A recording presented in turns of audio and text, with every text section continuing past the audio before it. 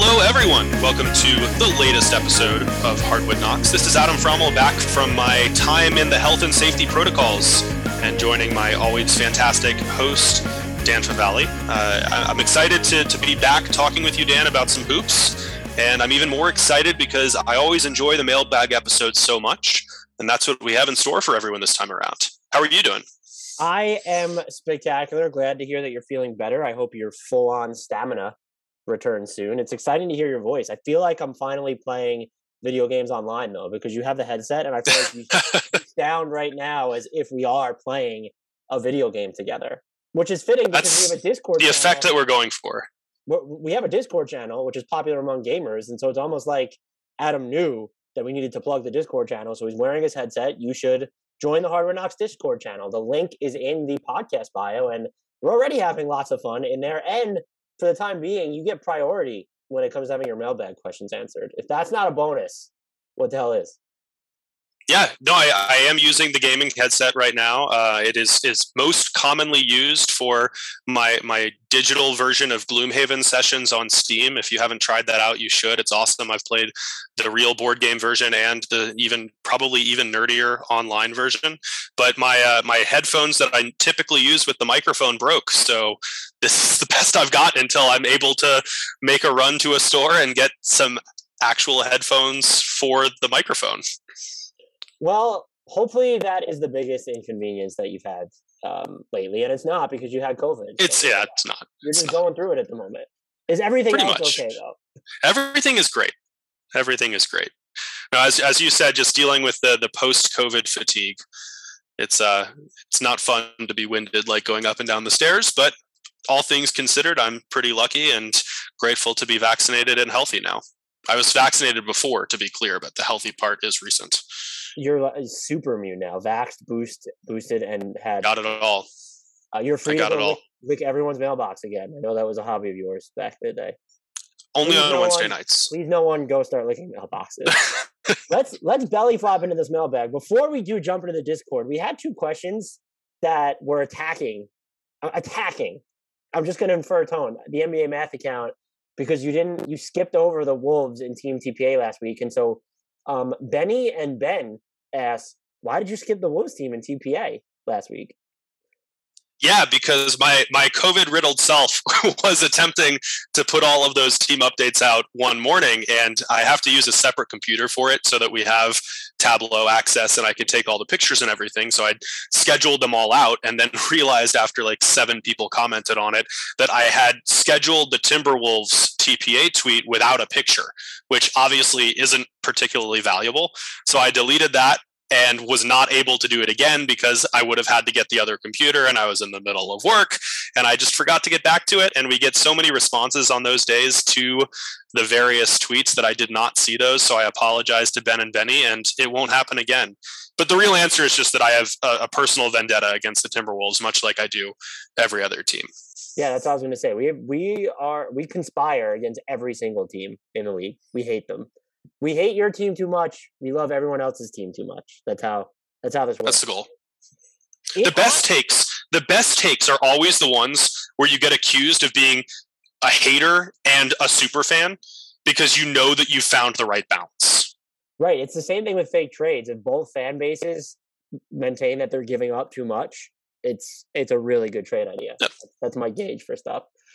Let's get into some deeper mailbag questions. On Discord, TBloom117 asks, which would you bet on? Andrew Wiggins is the last All-Star starter off the draft board or any other result? I mean, as I responded on the Discord channel, so again, like, you should get on the Discord channel. Adam is like answering mailbag questions. Just think about that. You can peer into the future if you join Discord. I essentially answered this one with my response question, which is that I think it's a better question to ask if the league got rid of the requirement that starters be drafted before reserves, would Andrew Wiggins be drafted before anyone else? So the one scenario in which I could see him not being the last starter or last whatever off the board is Steph Curry's team just trying to appease Steph Curry, who wants Andrew Wiggins on it. And so it's not a matter of Steph being a captain, which Steph is not a captain, right? And if he tried to shoot his shot, he'd probably miss right now anyway. man, now you're attacking first. You're dumping all over the now you're attacking Steph Curry. But yeah, that is the only thing that's the only scenario in which it's like, oh, you picked Steph Curry and like Steph Curry campaigned behind the scenes for Andrew Wiggins, or you're trying to, you're trying to prove you're a real hooper and that Andrew Wiggins is actually much better than people presume, and so you're going to draft him onto your team. But if he is anything other than the last All-Star starter selected, no, that draft did not unfold based on talent or fit or any coherent logic. And like the Wiggins discourse has been so reductive on Twitter, just as is the case with just about everything, where like it doesn't need to be so extreme. Like Wiggins is probably not the worst all-star starter selection of all time. There have been guys like Yao Ming or Allen Iverson who were voted in purely as legacy selections. Yao Ming was selected as an all-star starter during a season in which he played 5 games. Antonio Davis was an all-star starter one year. And ultimately, people don't really remember who was a starter and who was a reserve so much as who was an all-star. Does Andrew Wiggins deserve to be an all-star starter? No, probably not. Maybe it wouldn't have happened without the K-pop influence or whatever the hell happened with the Golden State Warriors stuff. Probably not. But like the idea of Andrew Wiggins being an all-star this year is not entirely unfathomable. Should he be? Probably not. Is he on the cusp of it? I think you can make a case. Like in the RPR MVP predictor we use at NBA Math, he's checking in around like 32 in the league right now. So, if the All-Stars are the 24 best players, he's on the cusp of getting to that level. And it is ultimately a cool reward for a guy who has completely reinvented himself as a player who can maximize his talents within a role player's role. He has played phenomenal defense for the Warriors. He started to take the right shots. He's become a lethal 3-point marksman. Is he a featured player? Not really. Is he an offensive initiator? Not really. Is he a star?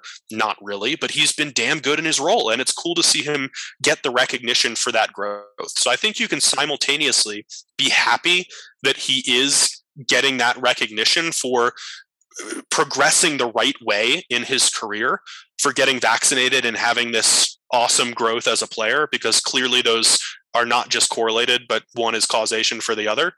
And you can also recognize that this shouldn't have happened if we're solely looking at the starter selections. I do push back against the notion that if it wasn't going to be Andrew Wiggins, who else did he beat out aside from Draymond Green? And there's Karl Anthony Towns. I would have taken, if we want to go a little bit deeper cut, I would have taken Aaron Gordon over Andrew Wiggins this year based off the workload that he's had to carry in Denver. I think you could also make DeAndre Ayton is another big one. So there were front court options in the West to me that made a lot more sense than Andrew Wiggins. Probably pick Kristaps Porzingis over him still. I'm gonna stay hitting that one. We'll move right along then. We've reached the Kristaps Porzingis portion of the All-Star discussion. Sweet Lou on Discord asks, who's most likely a Cav by the deadline? Eric Gordon, Karis LeVert, Dennis Schroeder, or none? I think I'm going to say none, just because the none is always the most likely answer. That's unless you're talking about Kendrick Nunn, which this person is not. Well, the reason I was going to say none is just because I don't think the Cavs are going to make some big swing at the deadline. To do that, you're probably giving up a first-round pick, or you're giving up Colin Sexton, maybe, which I find hard to believe given his injured status and his potential import to the long-term core.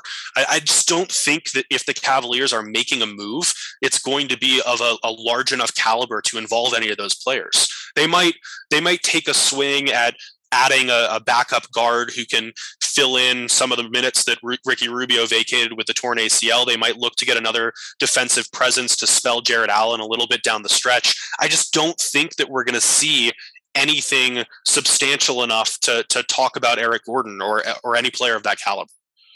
And I would agree with that. My answer is Dennis Schroeder, though, if we're not going to allow us to say none, just because there are things you could do. He fits into the injury exception they got for Ricky Rubio. That would vault them into the tax, so they'd probably make another move. But you could also get Dennis Schroeder by moving at like 2 minimum contracts or something that keeps you out of the tax while also bringing back Schroeder.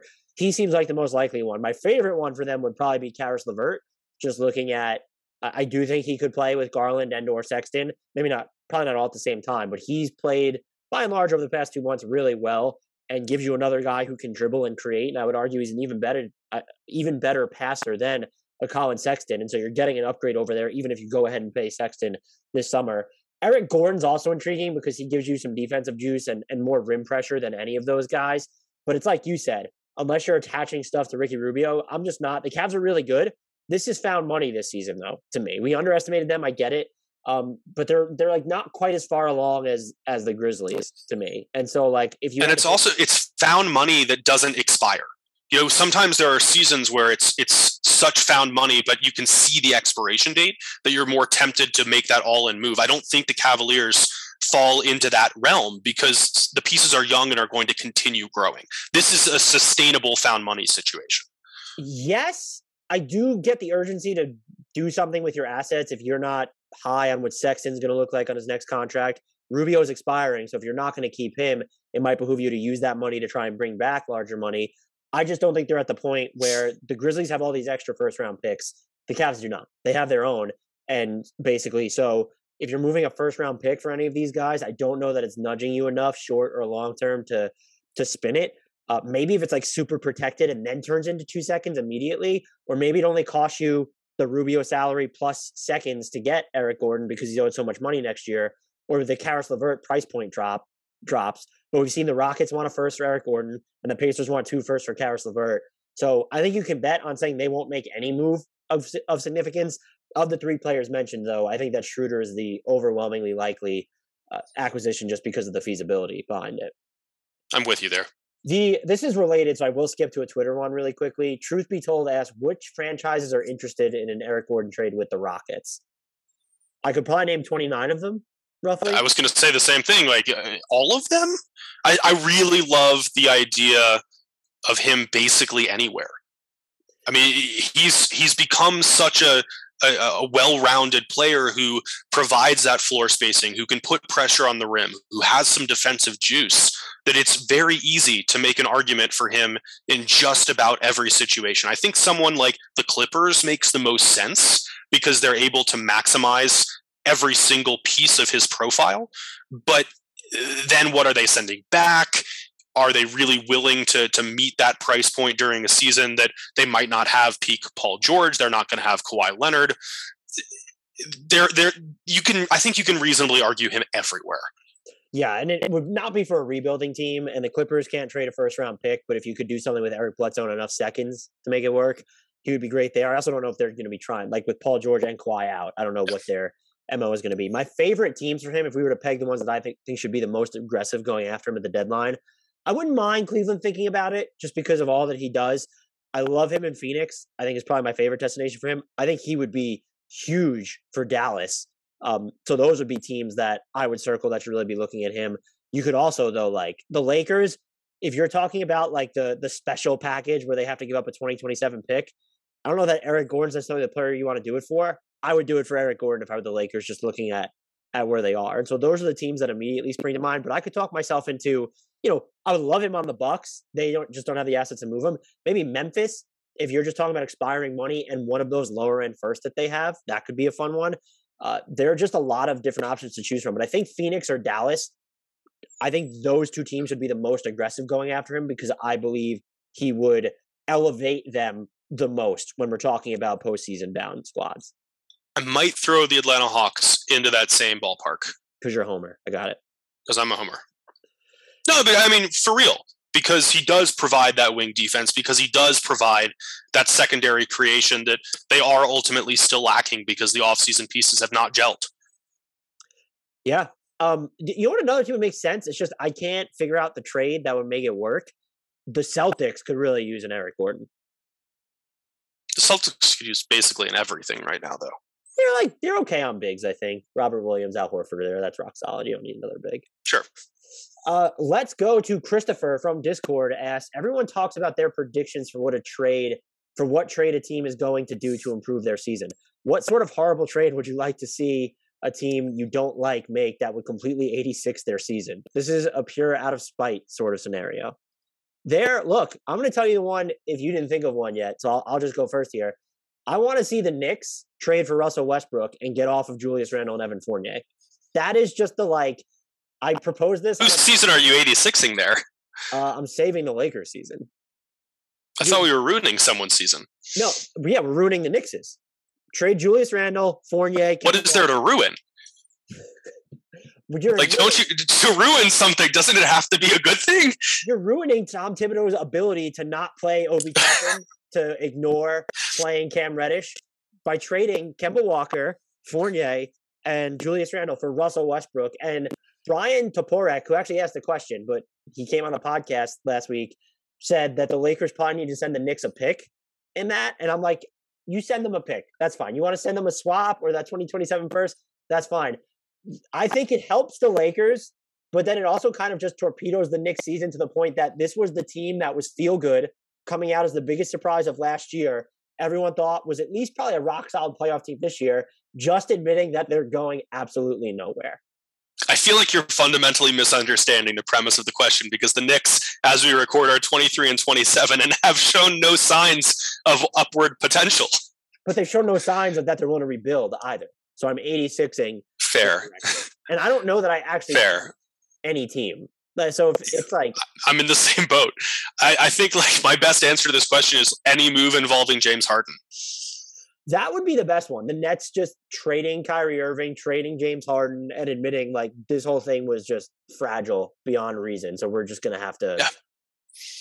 But yeah, I mean, like it's funny. It's funny when maybe this is going to spiral into a bigger picture discussion, but I think when you work in any sort of basketball media, you know, you've been writing for so long. I wrote for 8 years and I've been on the editing side, but still maintain these Twitter accounts and everything, and still spend time discussing things on basketball Twitter to some extent. I think anytime you partake in any of that you get the accusations that you hate teams, and it's like the exact opposite. I feel like all the time I spent writing and all the time I spent on League Pass watching every team, you find little things to appreciate about every team. You find one hidden gem who you enjoy watching. You find a set that you enjoy seeing trotted out there on a regular basis. There are things that we like watching about just about every team, even the ones that are truly atrocious. We can find enjoyment watching them because you're seeing the development of young players. So this idea that we hate teams is kind of a weird, nonsensical concept to me, because even if it comes across that way sometimes, like I never wrote anything just for the sake of being provocative, and I know you don't either. Like if we're insulting a team, it's because we feel it's justified. If we're insulting a player, it's because we feel it's justified. To me, like, I don't know that there's a team that I really hate.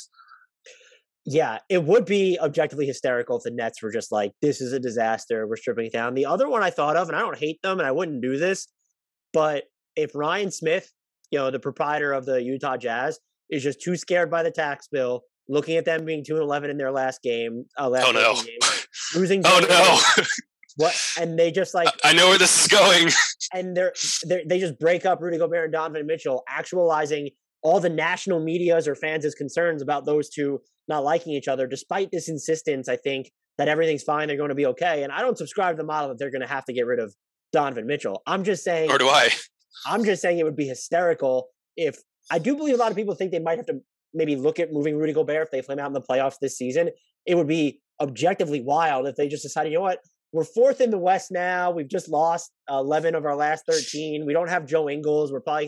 He's going to leave in free agency. We'll even play next year, given that he tore his ACL and he's going to have to wait a few weeks to have surgery. We do have a question on this later, so won't dive too into it. But that would be the other team where it kind of comes out of nowhere and they're just 86ing their entire season. So Brooklyn or Utah. The other one would be, and I'll criticize the Bucks, the people in charge of the Bucks for this, if they just decided, you know what, we have all this title equity from last year, we're going to slash our tax bill, and we're not even going to try and acquire like a Brook Lopez proxy since he might not play again this season. And we're going to look at moving Chris Middleton or Drew Holiday just to try and get cheaper.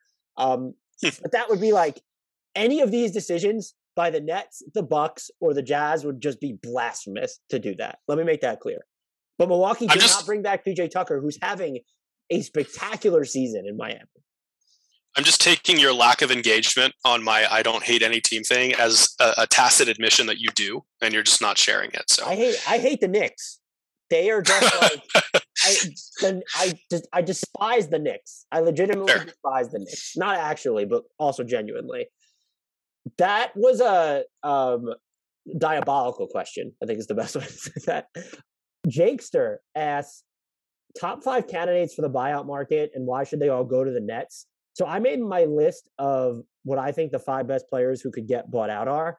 I don't have Brooklyn as the best destination for any of them, not to ruin Jakester's vibes here. I will say Thaddeus Young made the list, and I think Phoenix is the best landing spot for him, even though they've kind of figured out the Biyombo, the big man spot with Biyombo and McGee. But I think the Nets would be a close second or maybe tied for first there. Let's go through my other 4 and see if you agree. I have Gary Harris, who's been playing a lot better of late. He just makes $20+ million. So I don't think he's going to get moved. I have the Nuggets as actually his best fit. I can see it. They could absolutely use that, given all the perimeter injuries that they suffered. They need that secondary, tertiary shooting, scoring presence. I will say, if we want to bring this back to the Nets, if they're not going to have Joe Harris back for the rest of this season, Gary Harris signing would make a lot of sense. I just don't know if they can guarantee him enough playing time to make that work. And by the way, I was looking at the Lakers too, I think makes sense there. Yeah, but they are just so inconsistent with their rotations, and he's on the tinier. And just, do you want to tether any part of your career to Russell Westbrook's team right now? Absolutely not. There you go. By the way, I wasn't including like minimum guys. If Paul Millsap doesn't get traded, he gets waived. Right. He doesn't get bought out. Goran Dragic is the obvious one. Is he going anywhere else other than Dallas? That's exactly what I was going to say. The Clippers would make sense if they're trying to win still, but I don't know if they're like going to be invested in doing anything other than cutting their tax bill. Dallas is such an obvious front runner for that one. I think this exercise gets interesting though after those 3 names. I don't think there are like these obvious buyout candidates. You could hit us on Twitter or Discord, whatever, if you have any suggestions. But the final 2 that I have, Jeremy Lamb in Indiana. He's like sort of playing right now, but what the fuck is Indiana doing? And when they're at full strength, I don't think they actually want to play him, and he's a free agent anyway. He would be, we're talking about the Cavs not giving up like assets for anyone. Instead of trading for Karis LeVert or Dennis Schroeder, maybe you just go out and get Jeremy Lamb because he's someone who could dribble. Sure. As you said, we're kind of scraping at the bottom of the barrel on these ones now. Well, I actually didn't mind that one. I actually thought that was a pretty clever suggestion. I don't know if you have another. Like, I don't. I feel like it's just after those first 3 names, it does feel so unlikely. And we've said it before on some previous episodes that this year's buyout market just doesn't really feel like it's going to be that significant, because with the advent of the play-in tournament last year, and given the widespread parity and uncertainty that has proliferated this season, there just aren't that many teams that are going to be willing to pay to get rid of someone. Yes. And my final name, it was between Thomas Satoransky and Taurean Prince. And Prince has played better in recent weeks and shot the ball better, that I went with him. It also leads me to believe that, hey, if Minnesota doesn't trade him on his expiring contract, maybe they don't buy him out. But he would be, if he wants more playing time, I had Chicago and Milwaukee would be fantastic fits for him if he gets bought out.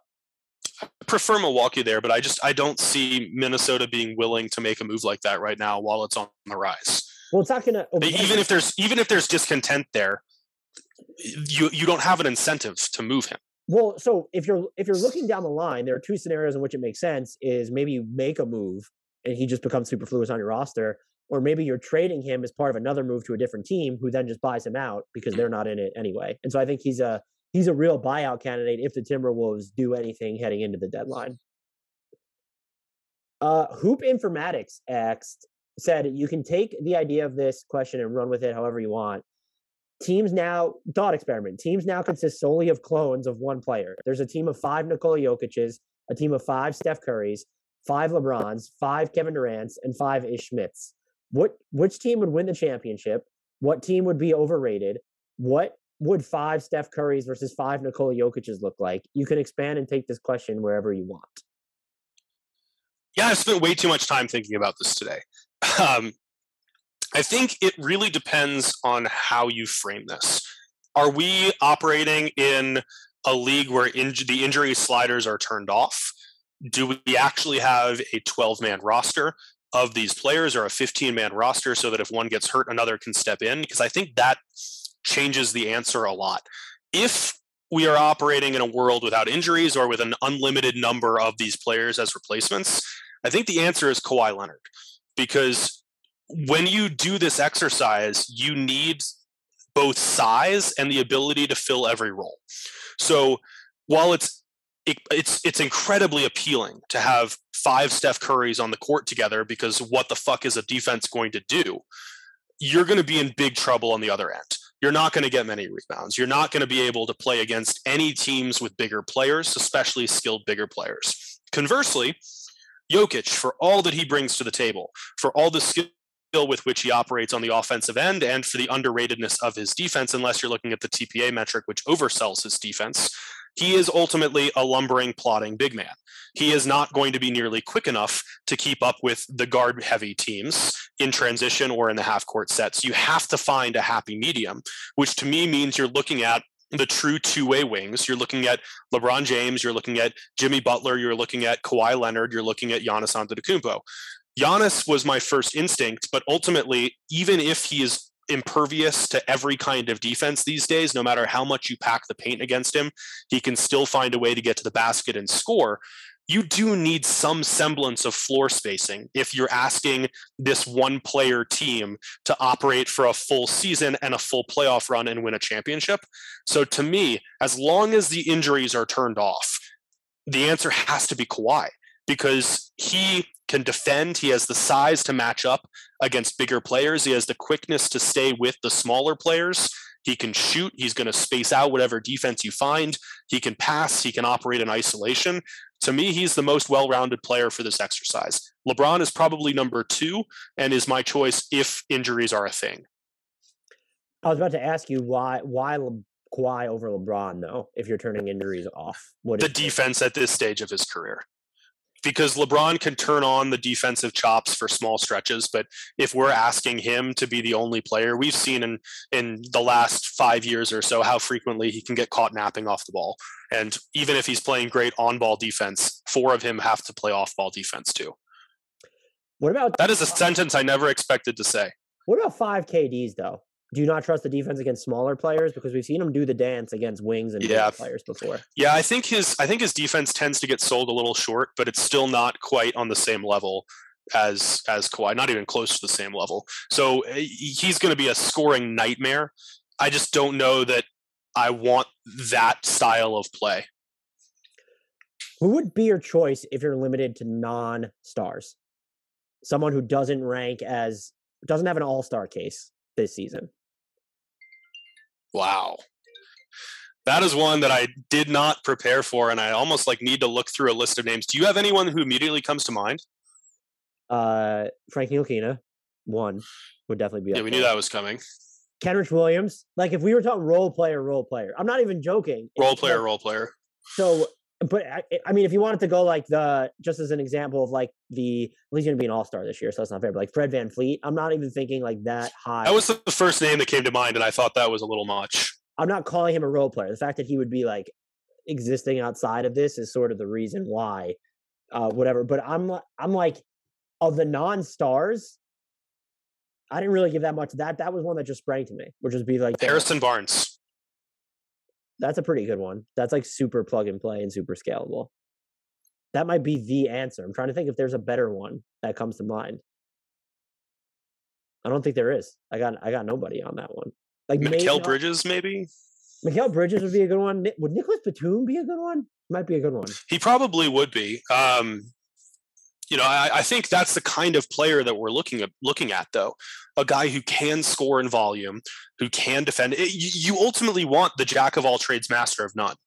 If we're looking at that, if we're looking for that kind of thing.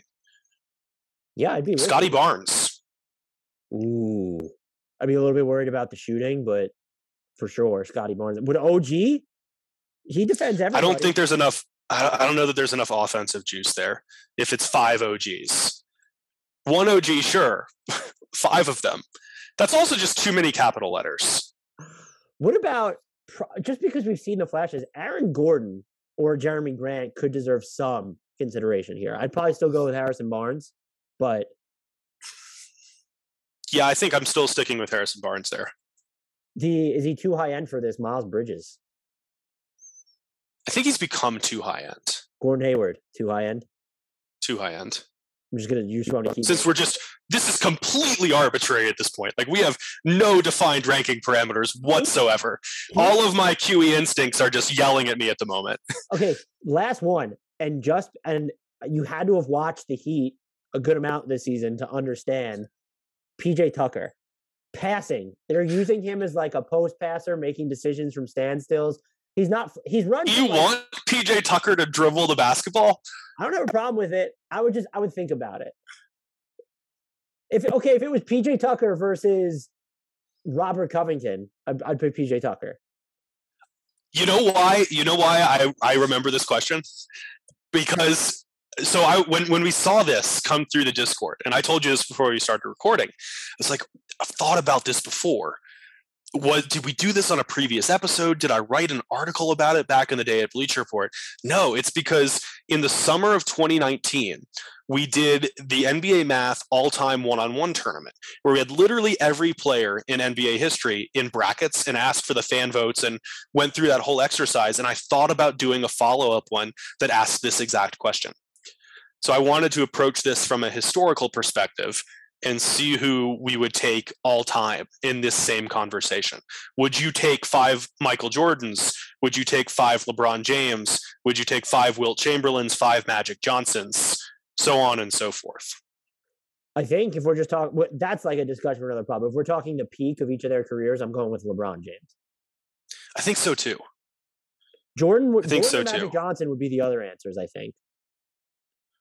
I don't know if I would want Magic that high in this conversation. Wow. Just because he was never a go-to scorer. He could score. He was an adept scorer, but without the floor spacing ability, I just wonder if you can mitigate some of the passing impact. That was an interesting thought exercise. I didn't anticipate spending this much time on it, but PJ Tucker was the answer for both of us. That's final, followed by Frank Ntilikina, in case anyone was looking for a recap. Before we move on, though, I want to touch on the other aspects of that question. Who would be the most overrated team? You know, I am probably going to go with 5 Nikola Jokic's.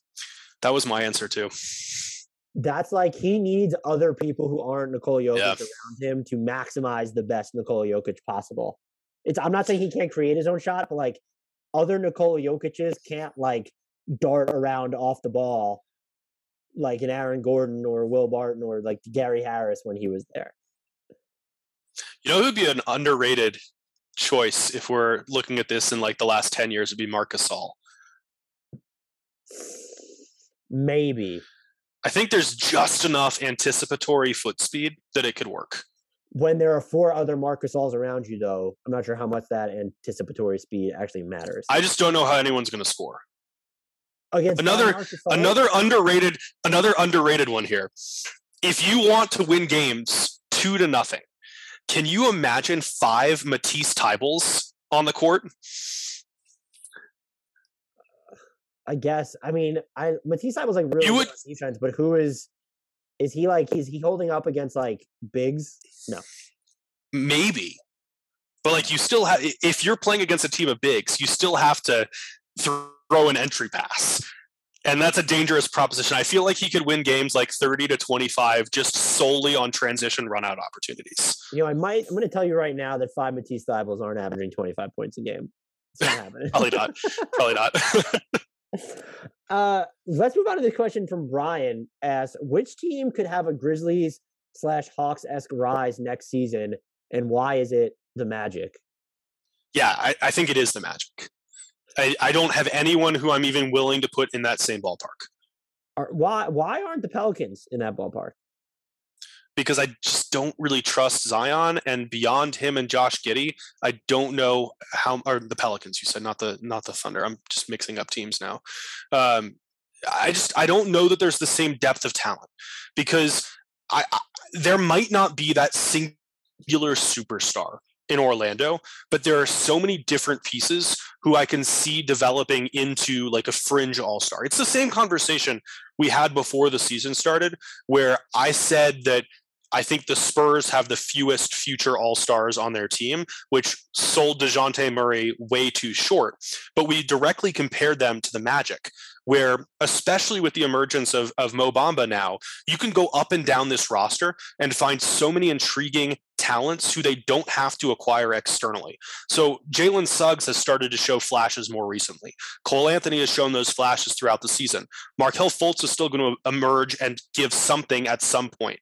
Franz Wagner has been incredible. Chuma Okeke has come on strong as of late. And we haven't even mentioned Jonathan Isaac, who is as close to a foundational piece as you're going to find among all of these candidates. So I just think the depth of potential answers to this question in Orlando is stronger than what you're going to find anywhere else. So if you look at someone like the Thunder with Shai Gilgeous-Alexander and Josh Giddey and then, a bunch of dart throws, you can get excited about that, but I don't know that you can to the same extent. And then in New Orleans, yes, there is Zion Williamson. Yes, there's Herbert Jones. How many other pieces are you getting excited about there? Let's start. So what I think is also key here is the Pelicans in relation to the Hawks of last year and the Grizzlies of this year is you still need the semi-established or the rising tentpole player. Orlando does not have that unless Jalen Suggs is going kaboom or Jonathan Isaac does something on offense and stays healthy in ways that we have not seen. So you have Zion, you have Brandon Ingram, you have Jonas Valanciunas, you have Herb Jones, you have Josh Hart, you have Devontae Graham. You have Jose Alvarado has given great defensive minutes this season. You have. I'm just going to keep going. Jackson Hayes has shown you flashes. Look at what Willie Hernan-Gomez has done for you. What happens if Willie Green decides, hey, if we're talking about trying to make the upside play, there's the picks that they'll have this year. And there's also, what if they actually decide to play Trey Murphy? Because they still sort of need the player who's exactly like him. And I think that, they've gotten better this season while giving minutes to Sato and Gary Clark, and those aren't players to me who should be getting minutes if they're catering towards the bigger picture. And I'll just circle back to, I think you can argue that as of next season, if you're putting them up against the Magic specifically, they have the two players with the highest ceilings of next season. So I think that New Orleans is more likely to be better next season than Orlando. That's just not how I interpret this question. Because if I think about the Hawks and the Grizzlies, they did have that one singular foundational building block, but then they had 800 more players who went kaboom to some extent. They had guys who got that much better and were able to become that much better of a supporting cast. And all of those names that you mentioned in New Orleans, how many of those have 8 more rungs on the ladder to ascend? I don't know that we're getting a gigantic leap out of Brandon Ingram or Josh Hart at this point. I know that we're not getting that out of Jonas Valanciunas relative to the level at which he's playing right now. I think with Orlando, you can go up and down that roster and find guys who, if they all make that leap simultaneously, you go from the bottom to contending for the top. And that's how I interpret this question. It's not a likelihood of being the better team. It's the magnitude of improvement potential. So you're basing it off of because the Magic players are worse. That's the answer. Yes. Because they have a lower. I don't think so, because they have a lower baseline and a higher ceiling. So if everything goes according to plan, which team is better, Orlando or New Orleans? To me, the answer is Orlando. How realistic is that? I don't know, but it is at least somewhat realistic that they get enough out of so many crucial young players that they make a gigantic leap. I think that the 80% outcome here is that New Orleans is better than Orlando. I'm curious about that 20% that's left. And I think that if we look at it that way, there's just so much more room for growth, because we're not talking about just making a leap into the bottom of the Western Conference playoff picture or the bottom of the Eastern Conference playoff picture. We're talking about a Hawks team that went from the bottom of the lottery competing for top picks in the draft to an Eastern Conference Finals appearance. We're talking about a Memphis team that was not in the playoffs and is now being viewed as a potential contender in the West. So New Orleans, I think, if you're building out the curve of their most likely outcomes, the mean is going to be set higher, but that distribution is going to be a lot narrower. And Orlando's is a lot wider and has more top end outcomes. It might be wider because I think it has more lower end outcomes. I don't see how it has a top end outcome. It does. I don't see how it has more top end outcomes when you're looking at, first of all, the Grizzlies were a playoff team in each of the past 2 years. So it's not like they were just disappearing from relevance. And you're talking about the Hawks having John Collins and Trae Young, sort of your two incumbent cornerstones. The Grizzlies having a healthy Jaren Jackson Jr. plus Ja. I'm not looking at the Grizzlies roster. Desmond Bane made the leap. No one else on the team has just made like this gargantuan leap. Aside, like if you want to include Jaren Jackson Jr., John Morant, fine, but that's where the Zion Williams stuff comes into play. There is not anyone on Orlando's roster next season who is going to sniff the transcendence of a healthy Zion Williamson. Or a Trae Young when he was with the Hawks, or a John Morant. I don't think you can make a one-to-one comparison here regardless, just because every organization is different. I don't see the path to them having more top-end outcomes when you don't have a player. You do need that tentpole or someone with the path to become that tentpole star during a season like this. Like Zion Williamson has a chance to be, if he's healthy, one of the 5 best players in the NBA. Your team, by extension. Sure, but what are the chances that he's actually healthy enough to achieve that outcome? Why would you ascribe that more likely to Orlando when what are the odds that Jonathan Isaac or Markelle Fultz are healthy? I think that at this point, even if Isaac has had a number of major injuries, they still don't give me the sense that he's like super injury prone or unmotivated. That seems really unfair to Zion, because Jonathan Isaac is about to like not play basketball for 2 years. And you can say like they're worried about Zion's conditioning, but he also had injuries that the Pelicans organization chose to hide. Like I don't know. It's the perception though, because he's had the recurring injuries, the recurring out of shape issues, the reports about falling asleep in meetings, the reports about wanting out, the ballooning weight issues. Like it's just, there are so many things that are pointing towards an unlikelihood of him returning to that level we want him to be at. Whereas Isaac has had to deal with 2 major injuries that suck and have kept him out for a really long time, but we haven't heard any of those stories. We also just haven't seen him on the floor. Like we've seen Zion. We also haven't seen him on the floor. I'm actually just surprised that would be your logic there, because I would even argue who on the Magic next season are you going to give a 75% chance or better of being a more valuable, better player than Brandon Ingram? I think you can make it. I'm going to dump all over your Zion Williamson takes right now. There's just, I haven't seen him play basketball in forever. So you just assume he's going to be at a fringe all-star level for someone who is still, I don't want to say underdeveloped, but very limited offensively. And the other thing is like, they just, I don't know, like they're deep when you look at their young players. But they're not blue. It's more of an egalitarian feel than the singular star carrying them all the way to the top. I don't think that there's anyone who's going to get in that like all NBA conversation. I do think that there are a lot of guys who are going to be top end starters or could be top end starters and are going to be.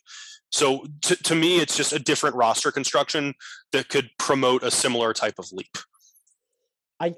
The only way I just see it is if you're just assuming the team has to be working from a lower baseline, so they have more room for growth. I really don't understand how. To me personally, I don't see a pathway to Orlando having more top end outcomes or even a higher top. Like I don't see either or. I just don't see Orlando's case for it as early as next season. But I guess disagreements make podcasts go around. So absolutely, every once in a while we find one. We have 2 questions about the Jazz from Carrigan. Asked, what did the Jazz do after the Joe Ingles ACL injury? And then from other friend of the podcast, Lazarus Jackson, asked, is Utah stuck? I assume he is referring to, like many others are referring to, the Jazz are 2-11 as we record this over their last 13 games, during which time they are 20th in points scored per possession and 25th in points allowed per possession. I will note that they have missed Rudy Gay for a chunk of that time, but I do think it's fair to just wonder there are so many layers to this, because it's Joe Ingles was one of your I don't want to view it through this, but he was one of your primary trade chips as an expiring contract. Is it more likely they get traded? Less likely he gets traded? He was also really important to your backup playmaking pecking order because you don't have one, really. There is Conley and Mitchell, and then there was Ingles, and now there's Conley and Mitchell, and who's the third best playmaker on this team? If it's Jordan Clarkson, you have a problem. It's probably Jordan Clarkson. It might be Trent Forrest.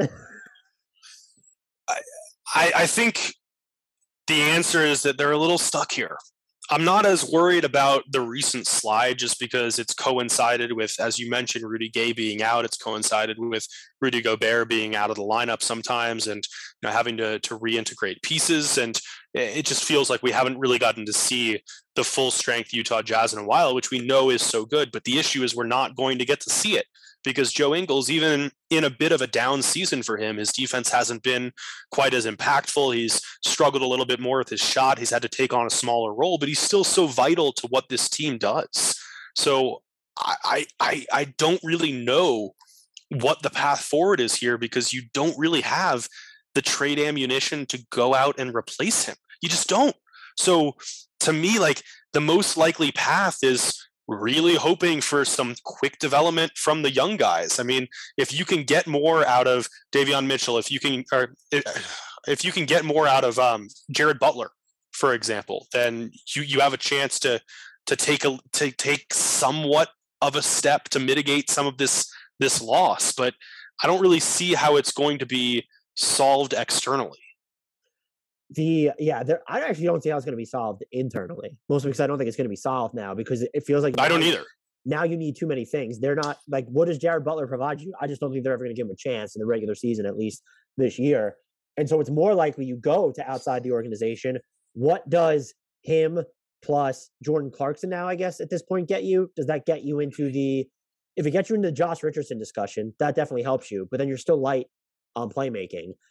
If you can still use Ingles in seconds to get Robert Covington, that certainly is going to help your defense, but you're still going to be light on playmaking.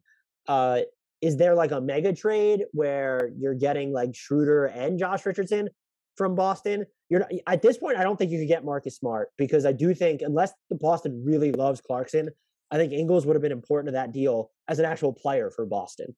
I don't think it would have just been his expiring salary. So they need a Josh Richardson type player, but they also need to address backup point guard now. And I think there are people that would argue that they want to see, and I've seen them argue or listened to them argue, that they want someone who's going to give them some help rim protection as well. And so all of a sudden you're looking at a Jazz team that feels like it needs so much. I think some of those needs can be addressed in tandem. Like a Robert Covington, I think would empower your help defense behind Rudy Gobert, and then also just give you more defensive juice on the perimeter in general. Josh Richardson really probably only solves one thing, and that's like defensive mobility. And he's hitting threes this season, but you really can't trust him to play make for you. Even if you tried to go out and get a Dennis Schroeder, like, that's really only solving your backup point guard issue. And playing him, and if you're not giving up Jordan Clarkson as part of that deal, like, what are you doing there? I don't think Maxi Kleber was playing too well, and I don't think Dallas would help out Utah anyway. But something that I had given thought to is like a Jordan Clarkson for Maxi Kleber and Reggie Bullock. Like, take on that money of Bullock, who has not been playing so well in Dallas. Had some moments lately, but like, that's not a team that's going to help Utah. So you're also in this situation where you have even more finite options, and someone in the West is probably not helping you. I do wonder if, like, because of the Ingles injury, does someone like Karis LeVert make sense for them? Because now you need that playmaking element. Or Eric Gordon. If you can somehow find a way to acquire him, like, he does check more of the boxes that we're looking to check than any of these other players. Yeah, I think the deal would have to be, because I still wouldn't give up. I think you can withstand pretty much trading anyone but Mitchell and Gobert, and then Conley would be my third one. But I still wouldn't trade Bojan Bogdanovic. Just someone his size who shoots as well as he does and has shown he can do it in the playoffs. I think if you can do like Eric Gordon, and then it's for Clarkson / Ingles' contract, that's just what it has to be at this point, unless you're going to forever step out of your way to Gordon. And then stuff, like, are you giving up a 2026 first for Eric Gordon in that scenario? I wouldn't think so. But is Jared Butler in seconds going to be enough in that scenario? I'd probably also doubt that. But yeah, in Eric Gordon or a Karis LeVert, feel like players that could solve, I don't want to say a multitude, but more than one issue for the Jazz. And I think Robert Covington could as well. But I do think they're in this situation where they might have like 3 discernible holes, despite being so deep and despite still having, to steal your phrasing from before, they have a championship top-end outcome. Like, that is remaining intact. And I don't think, you alluded to this too, Joe Ingles was not good for most of this season.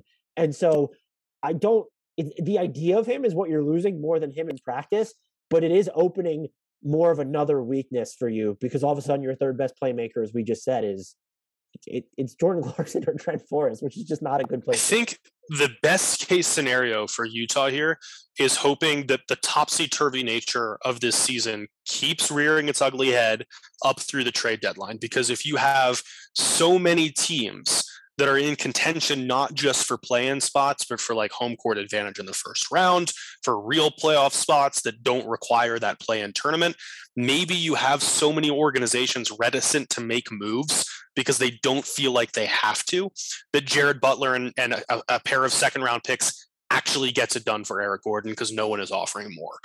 And because of what he's owed next season, that might help them. And because of what he's, yeah.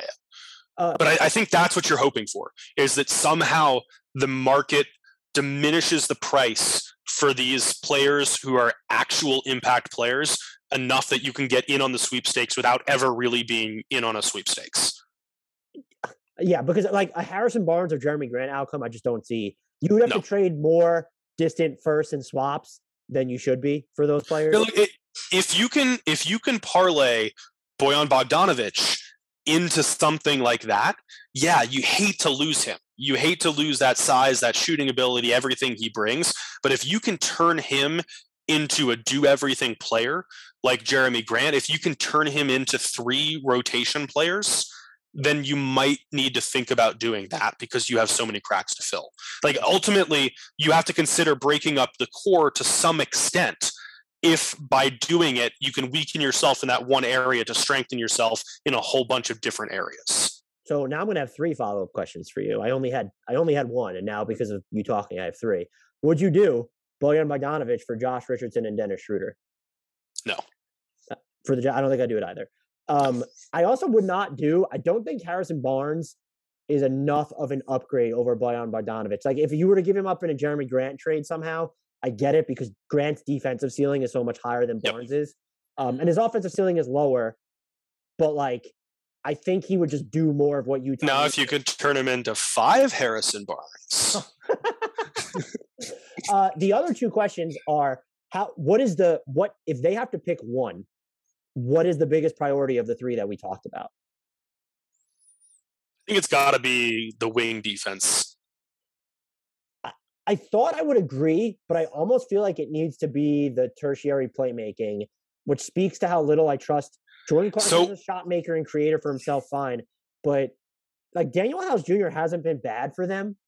And so to me, it almost feels like they need someone else who can like table set the most. So here's my reasoning though. Like when you get to a playoff situation, because ultimately like this is just about the postseason for Utah at this point, rotations consolidate and you're going to play Donovan Mitchell 40 minutes a game. You're going to play Mike Conley 38 minutes a game.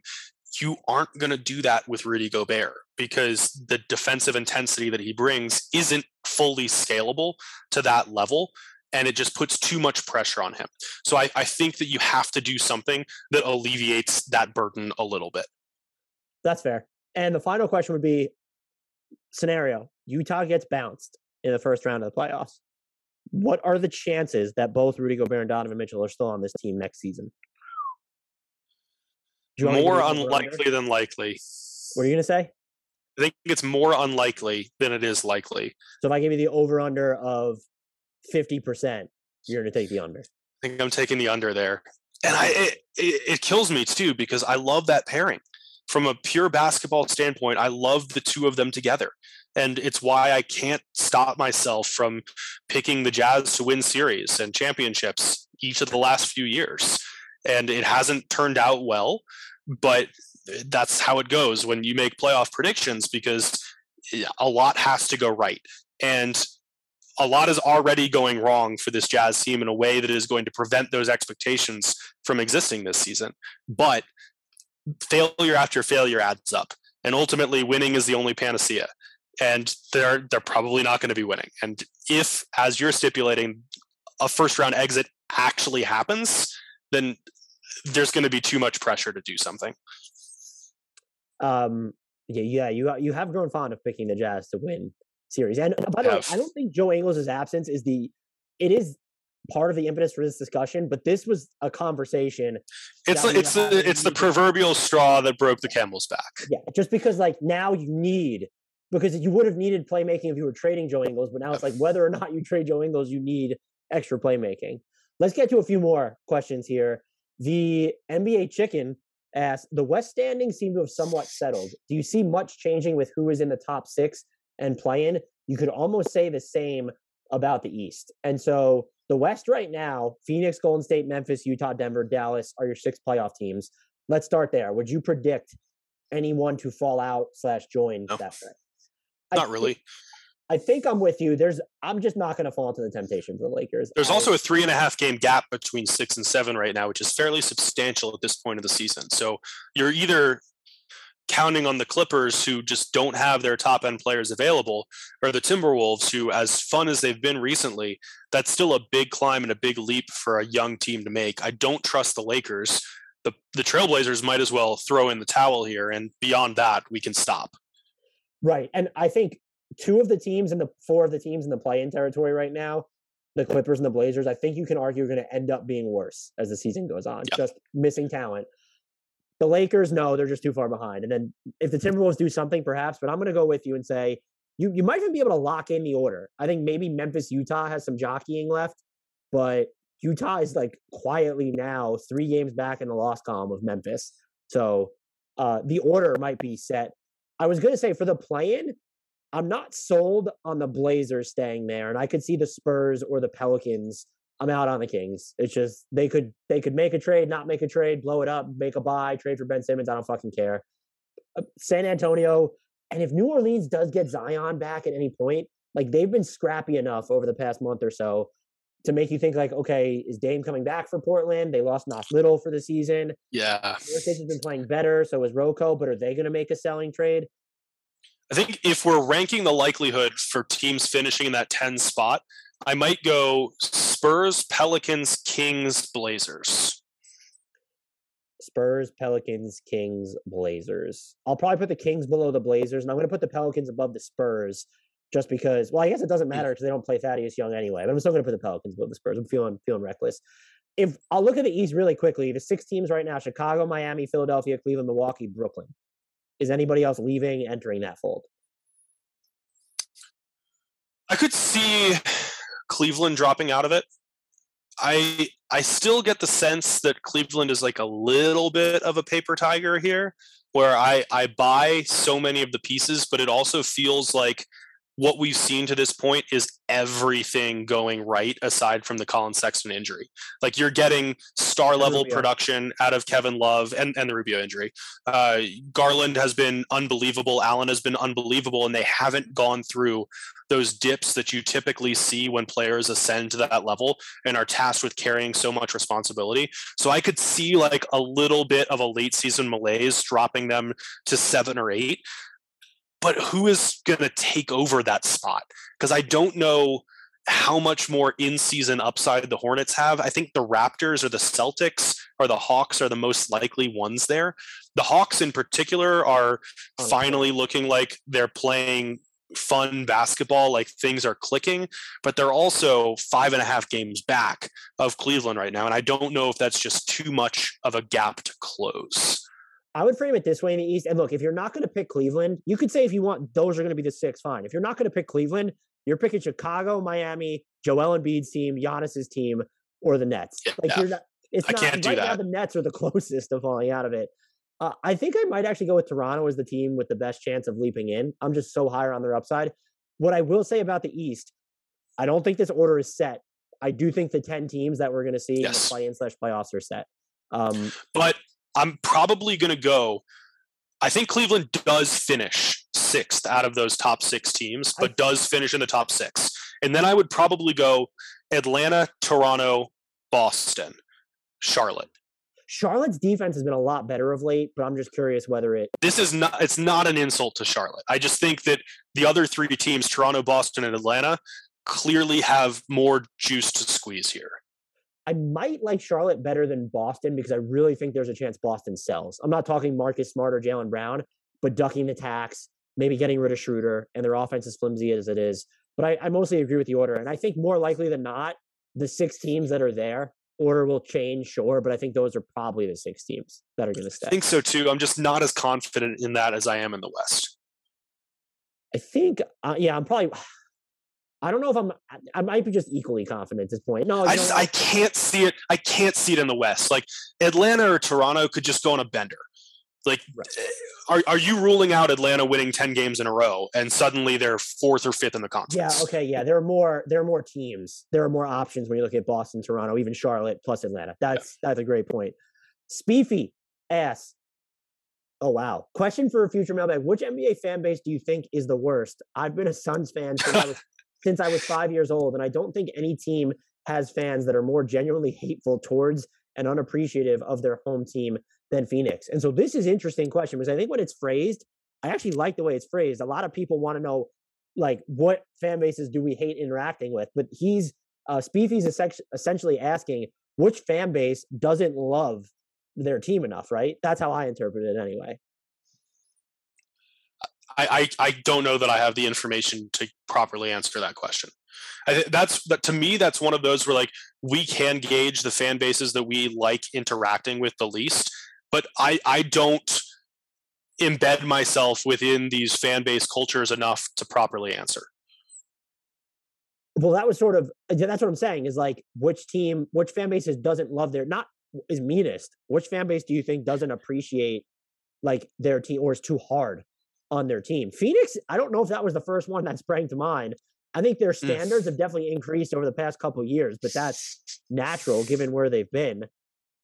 Like I've given this question some thought. That's tough. So I'm this might be weird, but I kind of think that it's, I don't even want to say this because I feel like I'm going to get in trouble for saying it.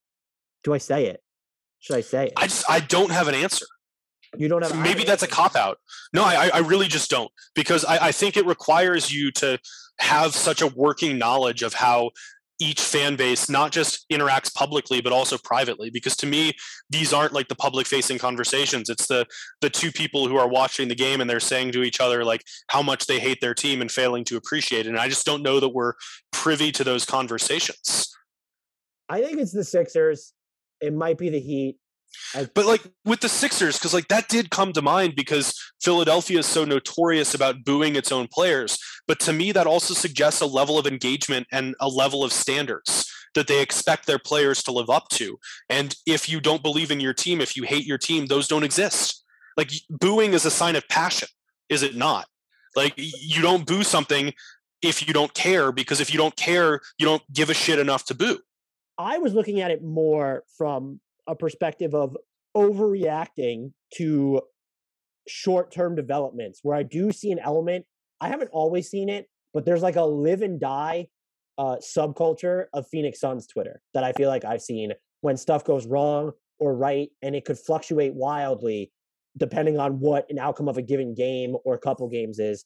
And I feel that same semblance. I felt it from Toronto a little bit, but I do think they just tend to be more optimistic and think that they're overlooked, the fans there. And they're, for the most part, they're probably right.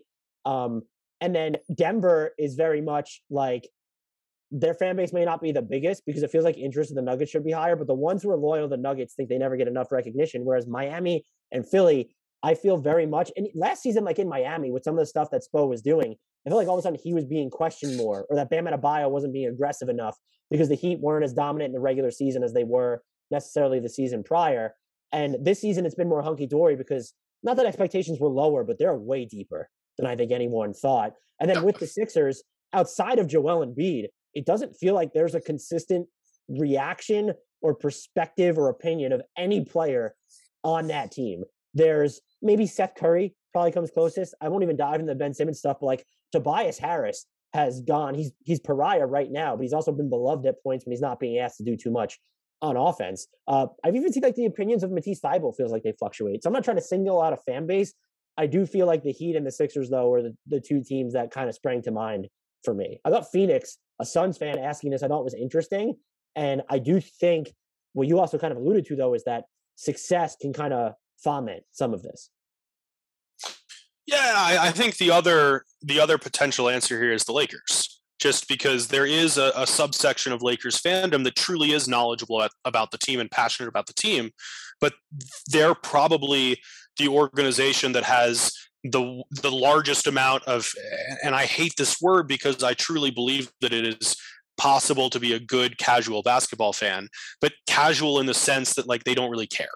Like they're in it for the celebrity, they're in it for the status of rooting for the Lakers. So because there's such a tendency to think that every player available in the trade market is always going to go there, and that every role player is going to be a superstar, and the championships are the expectation every year, I think that's a potential answer, but it doesn't encompass the entirety of the fan base, because there are good Lakers fans. There are a lot of good Lakers fans. We just, the bad Lakers fans tend to be amplified in a toxic way. Let's wrap up with these Nuggets questions. And also shout out to Ryan, who had basically the same question as NBA Chicken. I had them highlighted together and then didn't name it. So NBA Chicken and Ryan asked about the East and West playoff standings. Shouts to both of them. We'll start here. Let's see if we can get through these Nuggets ones. We invariably have so many. Do any of these need to be looped together? So a lot of them are Jokic centric. Surprise, surprise. Shocker. Anthony asks, who's paying talking heads to discount Jokic as MVP? What's your best crackpot theory? I don't want to insert myself here because I know that I am not like the peak of national media. I have published 2 NBA MVP ladders in the past month. Jokic has been at the top. I've also seen him consistently mentioned on Twitter among certain national media members as one of the 2 or 3 most likely candidates. I think that's absolutely where he belongs. I don't watch enough sports debate TV. And by watch enough, I don't watch it at all, to wonder how they're glossing over him. I have seen like Nick Wright was citing some like the Nuggets record at one point, and that's things you can't do. But I do push back against the notion that if you think the answer is Giannis, if you think the answer is, I know Steph has fallen off, but he's still been important to Golden State. But like if you think, let me use Giannis. If you Embiid. Embiid. If you think it's Embiid or Giannis or instead of Jokic, I don't think that would be called a crackpot theory. I do think that it did feel like there was more resistance last year to picking Jokic than there should have been. I also think there's more resistance to him this year, but that it's in the grander context of we place way too much fucking stock in team records for this award. And that's just my read on it. So I wanted to get that out of the way there before you grab the talking stick. Jokic right now is per DraftKings is 3rd in MVP odds heading into games on January 31st. He's plus 380.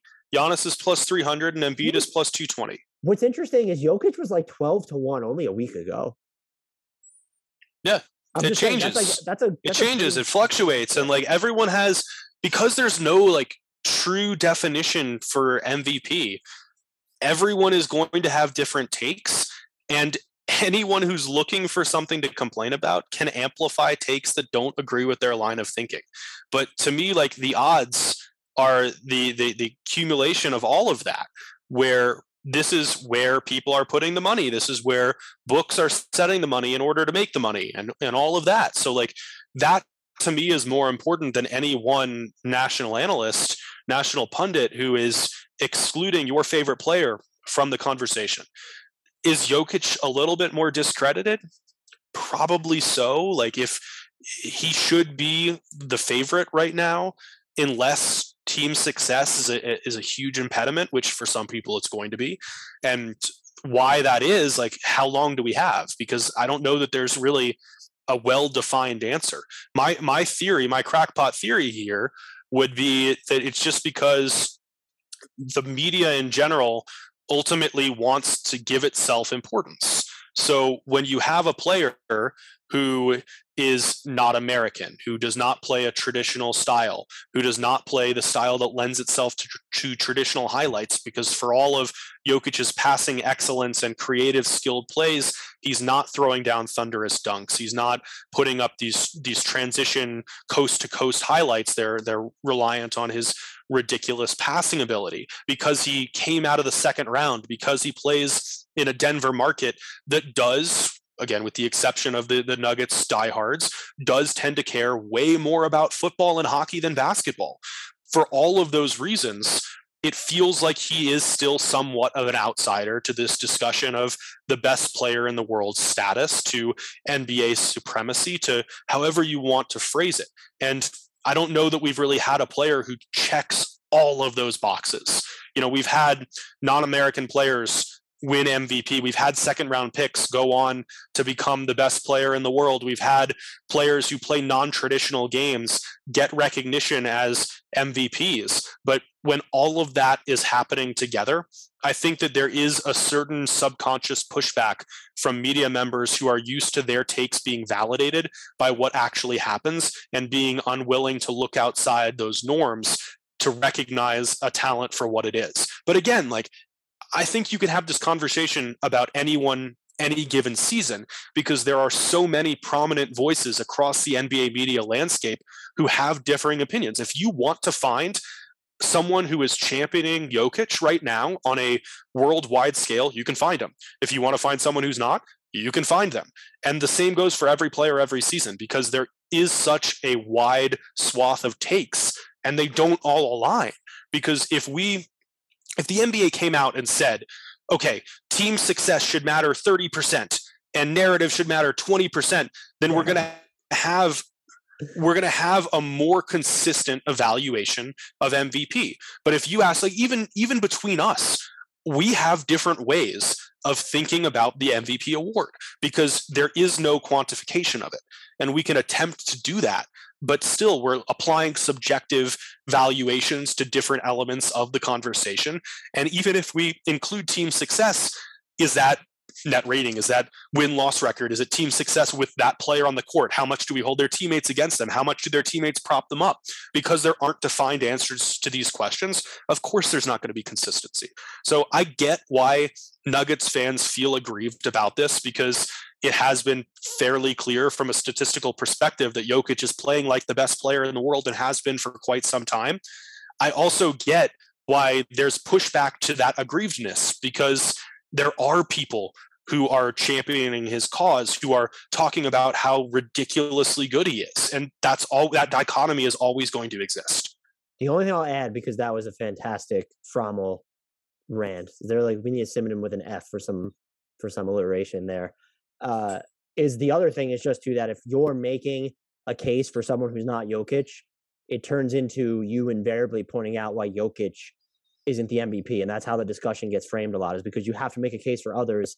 And I don't think it's always necessary, but I do think the inherent risk is you diminish, or it's not even diminish, but you're pointing out the flaws in others' cases while you're making the case for why you've picked who you have. And I don't think that slant is always disingenuous, but it can be. And if there's let's say a common second candidate, which I think Embiid has come up a lot lately, you're going to end up pointing out like why he's more valuable than Jokic to certain people. And that's going to make it seem like Jokic is getting the like short shrifted there. I want to shout out friend of the podcast, Brian Toporek here, because he had a great exchange on Twitter this January 31st date that we're recording this. He and Ryan Blackburn, who is a Nuggets writer, who is the site manager for Denver Stiffs, Ryan had tweeted about his updated MVP ladder and how Jokic was at the top, and Brian responded that he is also writing about this and has the same take. So after a back and forth, Brian said, I'm just trying to enjoy both incredible players, because he's a Sixers fan, referring to Joel Embiid and Jokic, instead of only one of them.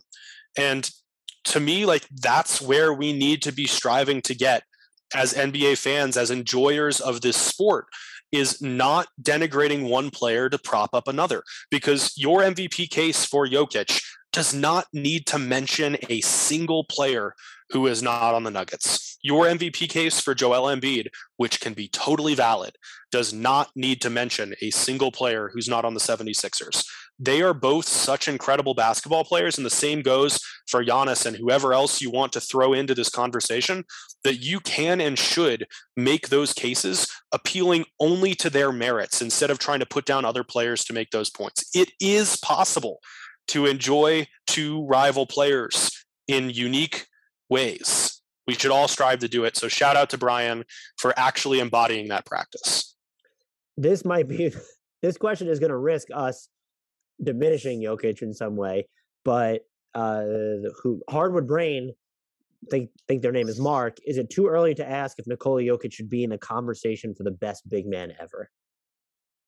Yeah, it is. I mean, we're still like, Will Chamberlain, Kareem Abdul-Jabbar, and it's like Bill Russell, like been exactly say half because decade. We need to pad that more. Will Chamberlain averaged 500 points a game for an entire season. Like, was it a different era? Yes. Kareem Abdul-Jabbar is the all-time scoring leader. He maintained his excellence from the time that the Milwaukee Bucks won a title in 1971, and even before that, to the Lakers title-winning teams in the late 80s. You know, there are so many players, Hakeem Olajuwon, David Robinson, Shaquille O'Neal, like the list goes on and on, where Jokic's ceiling right now, if you want to talk about whether he's having the best peak for a big man, considering the competitiveness of this era and the rule changes and the style of play changes that have prompted bigs not being as en vogue, then yes, I think you can make a convincing argument the level at which he's playing right now deserves to be put alongside all of those other bigs in the pantheon of basketball greatness. But we need to see it for a lot longer before we're talking about Nikola Jokic being on the Mount Rushmore of NBA big men. I would agree with everything. It is wild that we can at least consider it without it sounding ridiculous, because that's how good he is. But I don't know that you can. Making a case right now would be hard. I think we need to see his peak and it will be extended, but like we need to get to a point where we can like look back further on his peak, if that makes any sense. It does. Absolutely. Let's loop these two last Nuggets questions together, since they're kind of the same thing. Kevin asks, what's a realistic ceiling for the Nuggets this year, assuming Jamal Murray doesn't come back before the playoffs? My additive here would be they were granted an injury exception for Michael Porter Jr. He's doesn't mean that he's out for the year, but it does hint the fact that he's out for the year. And then this one came from TJR, asked, after Wednesday in Utah, Denver will have the easiest remaining schedule in the NBA with 19 home games and 12 road games. Is Jokic really going to drag that team to the third seed again? So maybe start with the latter. Where do you think, well, I guess they're the same thing. Is like, what is Denver's ceiling as is? No more substantial additions, including Jamal Murray. Look, right now, as we're recording this, Denver is 5.5 games back of the Memphis Grizzlies for the third game. It is only 1 game back of the Utah Jazz for the 4 seed. I don't think that there's enough time left in this season, given the level at which Memphis is playing and the fact that the Grizzlies could continue to get better as these young players get even more time on the court, for Denver to match or surpass Memphis. I do think it is eminently possible that Denver ends up hosting a first-round playoff series by virtue of having the number 4 seed. They could win the title. They are in that realm of teams where I don't think that they should be a favorite, but you should not rule out the ability of this team to go on a run that results in the team holding up the Larry O'Brien trophy at the end of the year, especially because that first question presumes that even if Jamal Murray is out for the regular season, he's going to play in the playoffs. And if you get anything out of him, Jokic can single-handedly win a series against just about anyone right now. Like, he's pretty darn matchup proof. There is not a single player who has been able to completely neutralize him time and time again. So given how he's playing, this team could beat anyone. So I don't know that I want to rule out a title ceiling. I don't think it's particularly likely, but I would put Denver in that category with Phoenix, Golden State, Memphis, maybe not even Utah right now, Miami, Chicago, Philadelphia, Milwaukee, Brooklyn, of teams where, like, yeah, if you told me that they were the champion at the end of this season, I wouldn't be totally shocked. My jaw wouldn't hit the floor. I'd be a little surprised, but I think it's realistic. They need Jamal Murray back to have that title ceiling. That is, agreed. I wouldn't put them in the same class. But again, I think the way that question was framed presumes that he is available for the postseason. If he's not available for the regular season, he's not available for the postseason is how I review it. Because why are you bringing him back at that point? You need to bring him back before the playoffs. Need a little ramp-up period. And I do think you brought up a good point about how they're kind of, I don't want to say maxed out, but the regular season ceiling is tough because they've played, you want to look at their home games and whatnot, fine. But like they've played about a middle of the road difficulty of schedule now. So they're not actually going to have the easiest schedule when looking at their opponents. So there will be nights where they just feel shorthanded or are facing really good opponents and just lose. I do think if you're going to tell me Jamal Murray comes back, if you can get him 12 to 15 games in the regular season, I will say their ceiling is a title ceiling. If we're assuming he doesn't play for the rest of the year, I think they can win a playoff series. I just think once you get into what teams they would probably be facing in round 2, whether it's, is it a Memphis? Is it a Phoenix? Is it a Golden State? Is it a Utah? Because without Jamal Murray, I'm not picking them against Utah. It would be really tough. But that's also a incredibly impressive ceiling to have without not just Jamal Murray, but then also your third most important player, Michael Porter Jr. And that speaks to a lot. Denver, their depth has been an issue, but like what Aaron Gordon's been able to do for them. And then Jokic, it says more about Jokic than anyone. Who the hell are we kidding? But that would be where I'm at. If you tell me Jamal Murray gets any sort of like semi-real regular season sample size, Denver's title ceiling is intact without MPJ. If he's not around at all, as is MPJ is not around at all, I'll give them, they'll win a playoff series. I don't even care about the seeding because like you said, I do think Jokic is good enough to beat pretty much anyone. No, you don't want to go up against Golden State or Phoenix in round 1. That would be the caveat there. I do want to end here really quickly because we went through a lot of Nugget stuff. This is the final question from Salacious B Crunch, and it's also a Chigo's question as well because they're both Spurs questions related. Salacious B Crunch asks, what move should the Spurs make before the deadline? Derek White feels out of place on the roster with his combination of skills and contracts should make him valuable to teams. Should they be looking to go younger for younger talent and picks, or consolidating players into a running mate for Murray? And Ichigo's follow-up question to that, I think it was an actual reply, was, is DeJounte Murray an all-star caliber player? I'm going to let you take the latter one first. Because... Yeah, no, DeJounte Murray is unquestionably an all-star caliber player. Whether he gets in, it's a little tougher now that Andrew Wiggins has taken one of the spots in the Western Conference. And that conference ultimately is still pretty deep. But the RPR MVP predictor that we use at NBA Math does currently have DeJounte Murray not just earning a wild card spot, but actually one of the top 2 guard reserve spots. I think that's partially because Devin Booker and Chris Paul are splitting so many of the big time stats in Phoenix that both of their cases are falling a little bit by the wayside because Luka Doncic's Mavericks fall short in the team success category to this point, so he's climbing a little bit. So I don't think he's a favorite. He probably won't even make the team because of all those more prominent names, and because with that kind of player, we tend to see the all-star recognition come in year 2, where year 1 establishes them at that level. Year 2 is when the coaches actually validate it. Murray is 100% an all-star caliber player. Let's make that perfectly clear. Regardless of whether that accolade is actually attached to his resume by the end of the season, I don't think that changes. I don't expect him to get in, though. And now I'll let you talk about traits. I'm going to add something to Murray. This is more of a hypothetical. If he had a shooting season like Marcus Smart did in 2019-2020, where Marcus Smart shot 40.1% on 2.5 pull-up three-point attempts per game. Like 80% in the last second of the shot clock. I don't care. Let's just say he shot, if he shot like 37% on 2 or 36% on 3 off the dribble three-point attempts per game, where does DeJounte Murray rank? Are we talking about like a top 25, top 20 player at that point because of everything else that he does? I think that number is too high. As in, like, not we're talking like top 15. Wild to think about, but obviously that's a fairly substantial skill to pick up. For trades, you can check out our YouTube clip. We talked about what the Spurs should do and buy, sell, or hold. That is up. I think they should sell, and they should be looking to get. They don't have a ton of extra first round picks. Like, they have that extra first rounder from Chicago, and they are sort of the Derek White thing. I would keep Murray. If a consolidation trade presented itself where, like, if you could get a Ben Simmons without giving up DeJounte Murray, I might consider it. But how many picks are you giving up in that situation? I'm firmly in the camp of look at what you could get for, if you get anything, not only for Thaddeus Young, but even a Jakob Poeltl, even though he's so cheap.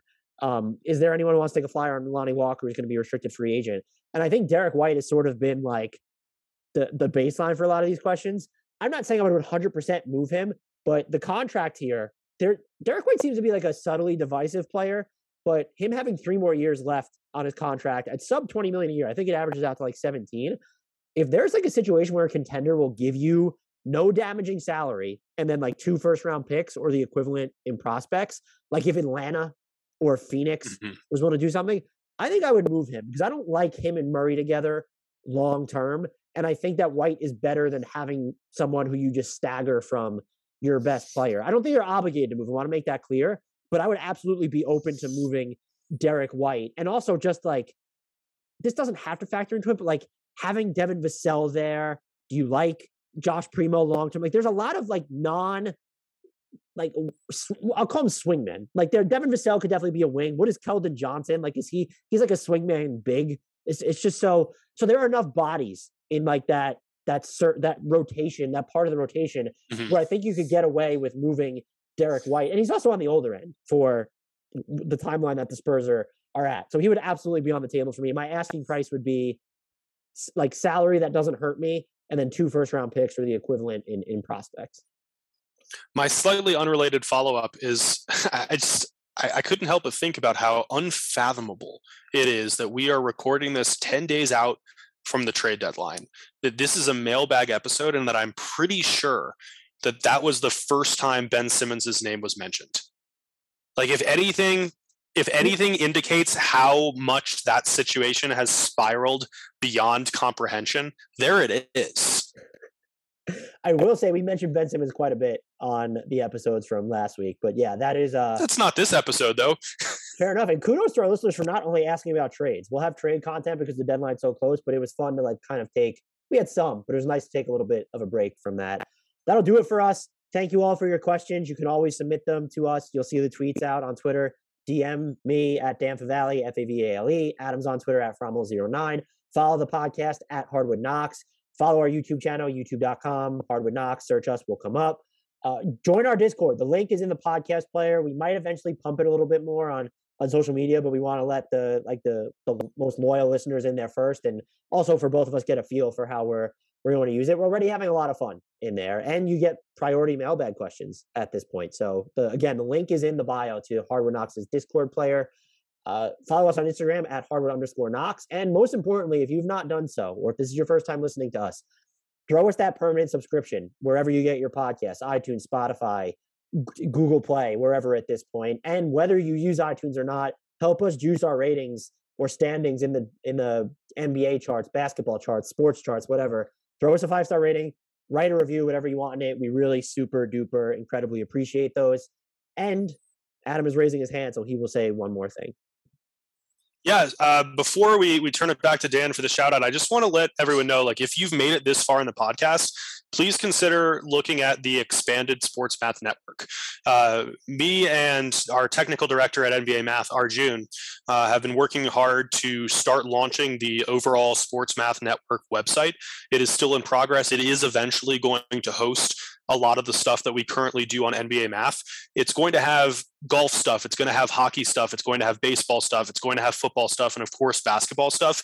If any of that interests you, go to the NBA Math page, go to the Sports Math Network page on Twitter at SportsMathNet, and just look at the different accounts that are circulating there, because we are starting to do more stuff and we are going to start to push that a little bit harder. So if you want to be aware of when the actual website is going to launch, you'll want to stay there for all the updates. We are targeting something right around the Super Bowl, which is shockingly close. So it is right around the corner. And with that, I'll turn it back to Dan. As always, I think it's the NBA Math handle or the Sports Math handle, or both are always copy and pasted into your podcast description. So check that out. That's the easiest way to follow and keep up with everything. Until next time, though, we'll leave you with the shout out to the one, the only, the legend. Would be unbeatable if he had 4 clones plus himself on a basketball team. Frank Ntilikina.